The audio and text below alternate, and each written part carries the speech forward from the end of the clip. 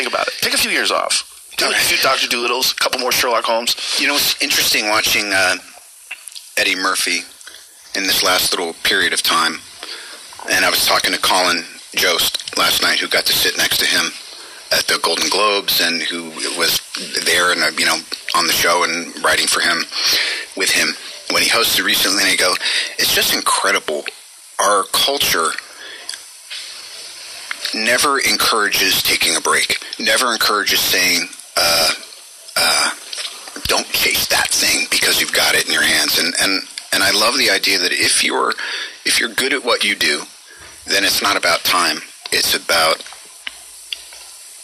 it doesn't matter when you decide to pick up the mantle again. It's just about, but it's scary, isn't it? Could you imagine? Like if they just said, hey, Joe, just don't do the show for 4 years and then come back and do it again. You'd be like, it's a lifetime. Who knows what's going to happen?